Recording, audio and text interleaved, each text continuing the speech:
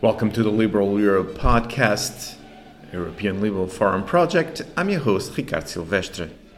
Today I'll be speaking with Matthias Sundin. Matthias is the co-founder and executive chairman of the Warp Institute Foundation in Sweden. He's also a former member of the parliament and a former deputy mayor.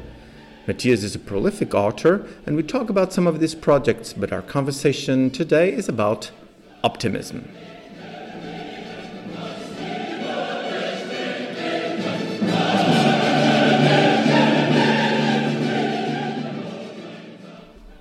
And before I bring Matthias on, again, like in the last episode, I hope this podcast finds you well, finds you healthy, and finds you determined to fight through this crisis. Some positive signs have been happening in the last couple of weeks. And this conversation with Matthias, it's right on point because we will be talking about optimism. And if we need something right now, it's optimism. So without further ado, stay safe, stay healthy, and I bring you Matthias Sundin.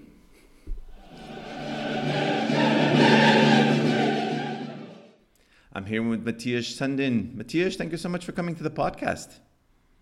Thank you very much. Thanks for having me. Oh, it's important to have you here because we're going to talk about something that it's really interesting and really important, and that is not only optimism, but how people get the wrong idea that things are going badly, and they're getting badly every day that we go by. So let's start with that and tell us a little bit why that impression, that intuition does not track with what we see in the data. Yeah, most people, at least in the richer part of the world, are very negative about the future. They think the future, in 15 years or so, is going to be worse, similar or worse than today. Only a few percent in different countries thinks it's going to be better than today. If you look at more developing countries like Vietnam and Kenya and Ghana and places like that, their people are much more optimistic. But of course, everyone's allowed to have their opinion. But I've been doing, and a lot of other people have been doing, and my fellow Swede Hans Rosling and Johan Norberg, and also people like Steven Pinker, who've actually looked at the facts of the world. And if you look at the facts of the world, it's really hard to make the case that things are getting worse and worse. Because if you look at really important things like poverty, extreme poverty, for example, the progress has been just mind-blowing. Every day since 1990, 137,000 people has left extreme poverty. Every day, 137,000 people.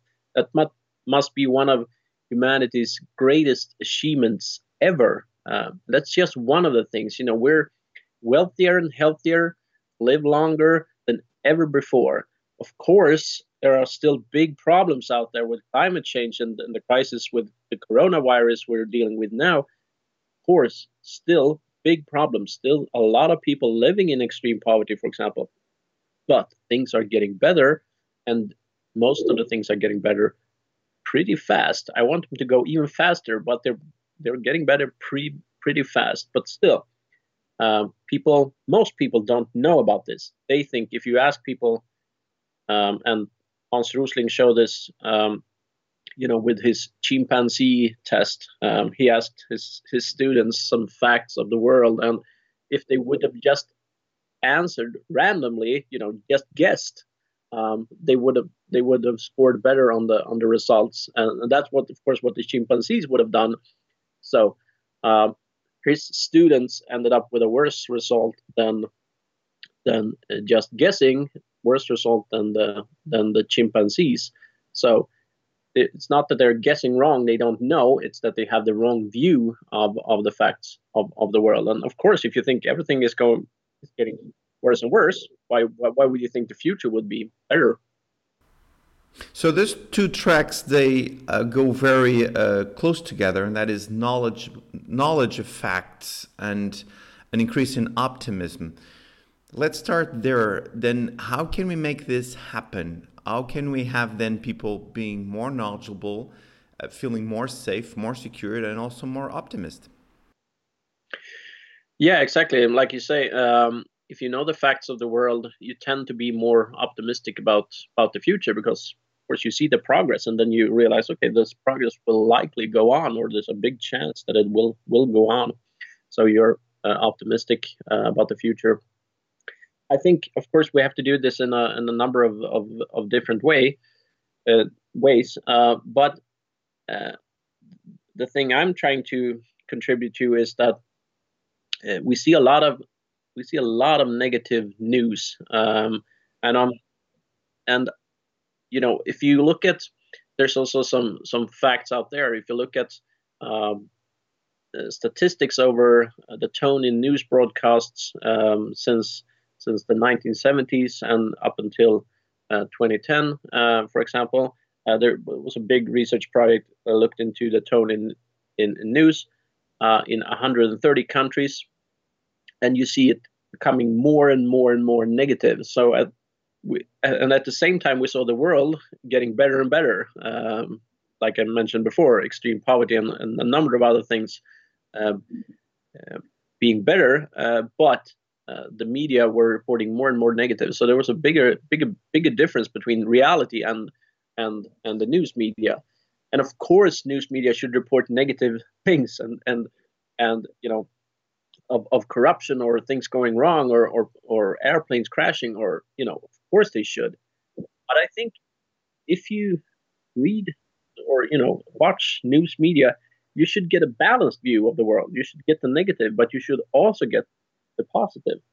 So that's why the foundation I'm running now, the Warp Institute, we've started Warp News, for fact-based optimistic news to try to help and balance this across the world. Good thing that you mentioned Institute, and I'm going to put the link to Warp Institute on the description of the podcast, and we'll be talking about that later on. But I want to stay here for a little bit because this is really fascinating, and me as an avid consumer of news and spending too much time on Twitter, this particularly interests me. And that is, I have a question for you then, which is the typical or traditional egg and chicken question. And that is, do media give us negative news because we want them? Or is it because we want them that the news gives us the negative views? And once you answer that, and I know it's a difficult answer to give, how can we break this cycle? Yeah, it is difficult, and I think it's impossible to really know. But what we've seen is that there's a big demand out there for some other news. People are tired of these news, of course, but then maybe you could be really tired of negative news, and when you see a headline with negative news, you still click it because some part of your brain kicks in. This is also, again, both Hans Rosling and Johan Norberg and also Peter Diamandis have talked about this a lot. This is part of how our brain works. And back in the day, 100,000 years ago or so, it was a pretty good thing to be cautious and a little bit paranoid. And if something moved over there in the bushes, it wasn't a really great idea to just go there and check it out. It could be a bear or a saber-toothed tiger or whatever, and you're dead. So being cautious back then and being a little bit afraid, that probably saved your life many times. But now we don't live in a dangerous world like that anymore. So we don't need that part of our brain to help us out. Instead, it causes us some problems being over cautious and remembering and reacting very much to negative news in our surroundings. And Hans Rosling compared it to sugar. Back in the day, if you found sugar, in fruit or whatever, it was a good idea to eat as much as possible when you could, because the next week you might not find any food like that. But today, our body still demands and wants sugar, but there's no lack of sugar, so you can eat a ton of it, and that's not a very good idea. So in the similar way, we have to try to fight the urge for negative news or for sugar in our food, and try to break that cycle. I also think journalists believe that people want this negative news, and that's why they're writing about it. That's part of the reason, but I'm not sure that is the case. They could try different things, and that might work. For example, in Sweden, one of the big daily newspapers, they thought that people will not like to read long articles on the internet. People want short things on the internet, short texts on the internet. But then they tried anyway because they thought it's part of our mission to write these in-depth journalistic articles. And people love that. And that was the number one reason they started subscribing to the newspaper. So it might not be that, people are actually reacting that the way the news media and journalists always think they will. Yes, that's a good example. And strangely enough, I can give you another area where that happened, which was sports.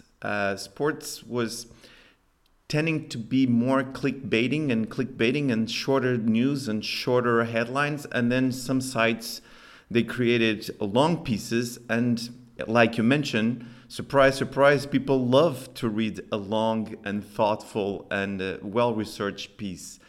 Now, let me stay a little bit on this. And the points that you raised were fantastic ones. And I also recommend people, if they want to know a little more about what Matthias just mentioned, there's a great book by Michael Shermer called Why People Believe Weird Things that explains this kind of looking for paternist patterns in nature. And then that was important for us as members of society. Let's talk about gossip. You make the argument that a gossip, it's actually important when it relates to having a position in the world and understand the world around you. Can you tell us a little more about that? Yeah, there was there was back in the day, when we lived in much smaller groups than we do today. Gossip was important to get to know each other without actually knowing that person. You heard rumors, you heard gossip about it. He did that or she did that, and that made you able to actually trust the person or not trust them, of course. But it sort of helped you communicate or help you trust people in a large group where you can have a one-on-one relationship with everyone. So that has also been probably an important part of our past, and it could be today also maybe, but now we have of course new ways of communicating. So it might not be that important today, and a lot of gossip in news is of course not the good kind at all. It's just a lot of made up stories and things like that around it. I wanted to take you to this part of the conversation, and that is it too much gossip, and it creates too much noise? Because now we live in a society with, we have gossip all around us on social networks, on the tabloids, on the casual chats. How much it's too much in your opinion? I don't know really, but it definitely feels like there is too much. There's too much focus on small, unimportant things like that. There's too much business around following celebrities around, and whatever they're doing, it's news. Yeah, the influencers. Exactly, and I think we should really try to raise ourselves a little bit out of that and focus more on what we can contribute to humanity, and more start celebrating and following people who do those kind of things. Sure, fine, it's interesting to know a little bit what Brad Pitt is doing, but it doesn't have to be that big of a deal. And I think we could hopefully change that, and tell stories about people that are not famous because they've been in the movies, but famous because they're contributing to society in other ways. And of course, there's some good examples of that also. Like there's a lot around Elon Musk, for example, or Bill Gates, or people like that. Of course, there's and they're trying to really achieve something for humanity. I'm going to stay here on this topic because you were mentioning movie stars, and again, about pop culture, let's call it that way. Pop culture is not giving us a lot of help in having a positive view of the world. There's too much. There are too many movies with dystopian futures, and in here, sir, I must say that I deduce that you are a Blade Runner fan, aren't you? Not really. You broke my heart. I thought you would be a kindred spirit because Blade Runner is one of my favorite movies.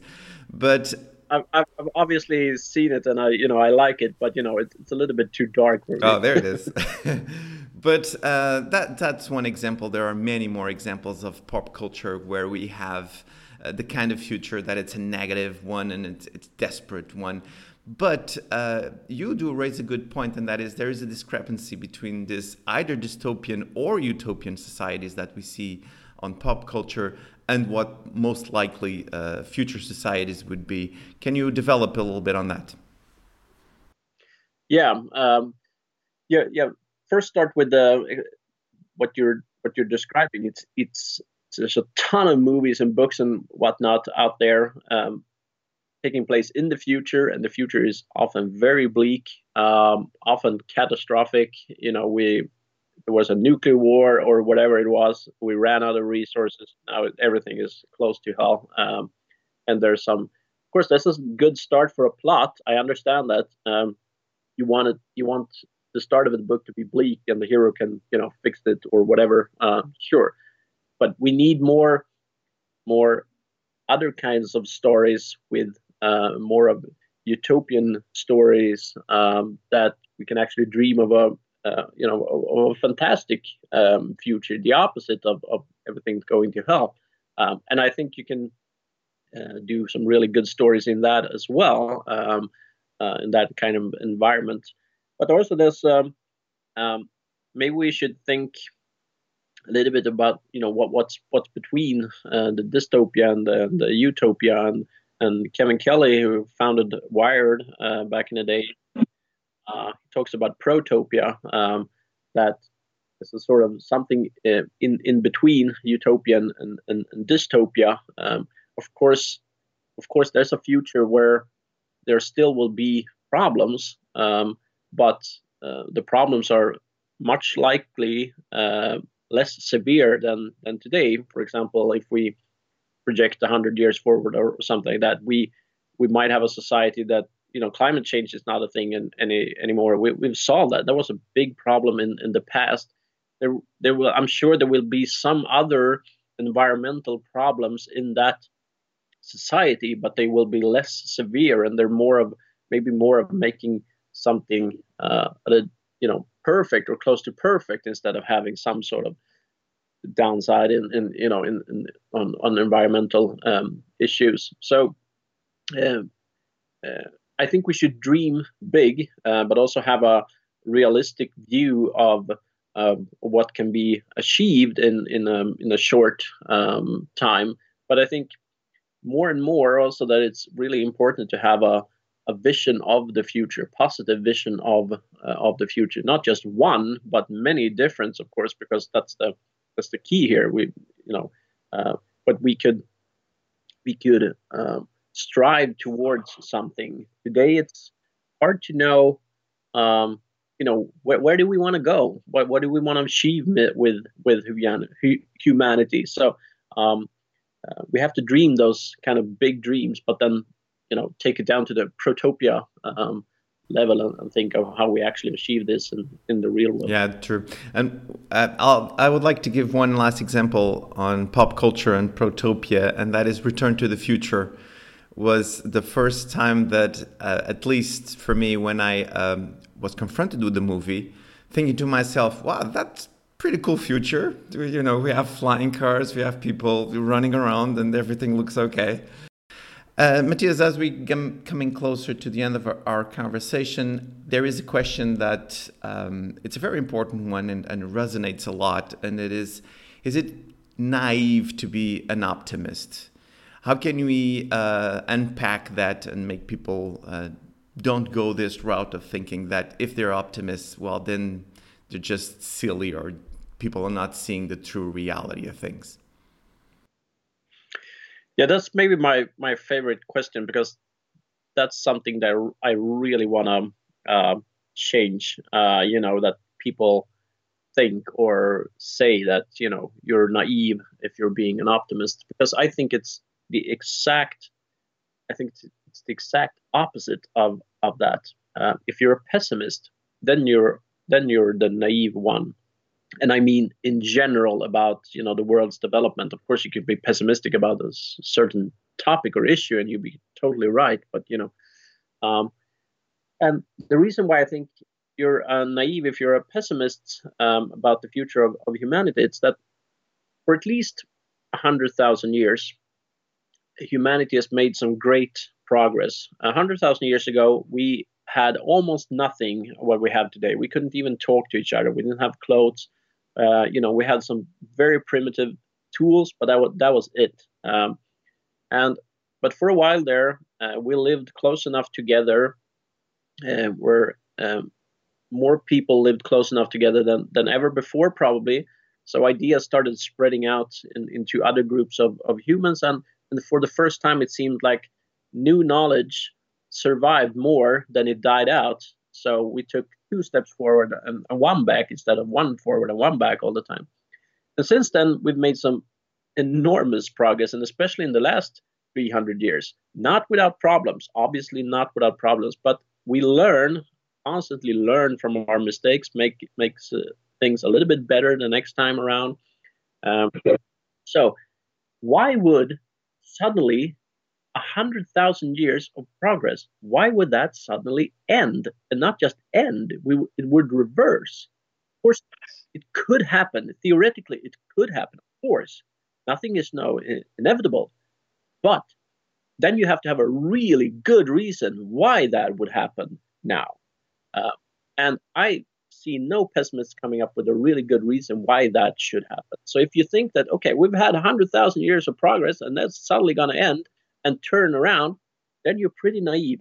But if you think that progress is going to continue, that's very realistic. But of course, it won't happen by itself. We have to make that progress all the time. But I think that's exactly what we're doing, and we have a bigger opportunity to do that now than ever before. We have more knowledge, more ways of communicating than ever before. So of course, this progress will go on. But it's important that more people contribute to this. Very important, and I wanted this future to happen faster. But it to turn around suddenly, completely naive, I think. But just for a little clarification here, when you mean pessimism, then you're not talking about the philosophy like Schopenhauer kind of pessimism where people see that, oh, things are getting worse, but they're gradually worse. You're talking more like of a catastrophic kind of point of view, which is from one day will be a normal society and the next day will be a dystopia where we're living on a Mad Max kind of world. Right, exactly. And it's good that you say that, because for me, it's not, when I'm talking about optimism and pessimism, it's not mindset first. Of course, it affects your mindset, but I am, and the Warp Institute we're fact-based optimists. We look at the world and the facts of the world and see great progress and see how we have made that progress possible. And that's why we're optimistic. We see more of those opportunities. And a pessimist of course, could be their mindset, but they somehow think things are going to turn to the worse. Exactly, Mad Max or Blade Runner or whatever. Don't say bad things about Blade Runner. Otherwise, I won't have you back on the podcast. All right, this is a great segue because I'm going to ask you now to tell our listeners what do you do on the Warp Institute, any kind of publication that you would like for people to read, know more, get involved. Yeah, so I started Warp Institute. It's a nonprofit foundation based in Sweden, and also a couple of people working with us in the US. I started that when I used to be a member of parliament, and I worked a lot with new technologies, and I realized the main focus here when we talk about new technologies is all the problems. It could be real problems, but especially problems that might occur in 20 years if everything goes wrong, 7 times over. And I started thinking, of course, we should think about these things, but it shouldn't be the main focus. Main focus should be the opportunities. So I started complaining a lot about that, and then I realized, okay, I'm not really, So let's do something. You needed to be more optimist. Exactly. Not just complain. So I founded or co-founded the Warp Institute, and like I said, it's a non-profit foundation, and our main focus is Warp News, fact-based, optimistic news. We have it in Swedish, but also have an international version in English to try to balance the media, the negative media narrative out there. But we soon realized also when we started sharing, we started out by just starting a Facebook group and started sharing a little bit of these news. Then we realized, okay, in a community like this, when you have optimistic, forward-looking people, there's some really interesting ideas born out of that community. And then we also realized a lot of those ideas, if we want to try to make something out of them, we have all the resources we need to do that in the community. We could crowdfund things, or you need some engineer skills or whatever. There's always someone in the community that knows have that kind of knowledge.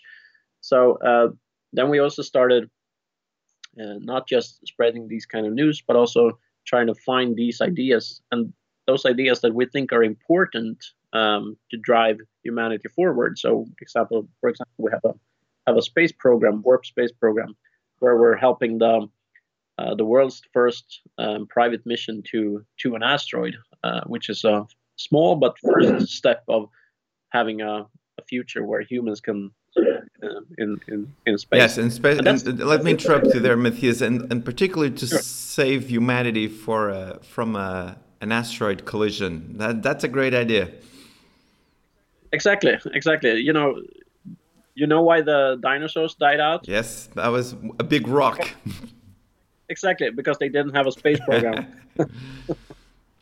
So, yeah, exactly. And that's the kind of things you can do today with, just the internet. You can connect people, you can crowdfund money or knowledge or whatever it is. And you can actually you can be part of space missions today. You can have your own space program today. That used to be superpowers 60 or 50 years ago, only superpowers. And now, anyone can be involved in that. That's the kind of huge opportunities we have. And how can you not be optimistic when you think about things like that? Do you have something that people can read to know more about this and get interested in getting started participating? Yeah. Check out Warp News online. We also have a podcast also called Warp News. I've also been part of a book from the European Liberal Forum. It's called Fear of the Future, and it goes through the things we've been talking about. Why do they have a fear of the future? And I wrote one of the chapters there, but there's a lot of other excellent content in that book as well. So please check that out. Perfect. I'll put the links to this publication and also the Warp Institute and the Warp podcast on the description of this podcast in particular. where I've been talking with Mattias Sundin. Mattias, thank you so much for coming to the podcast. This was a fascinating conversation, and I hope to be continued. Thank you very much for having me.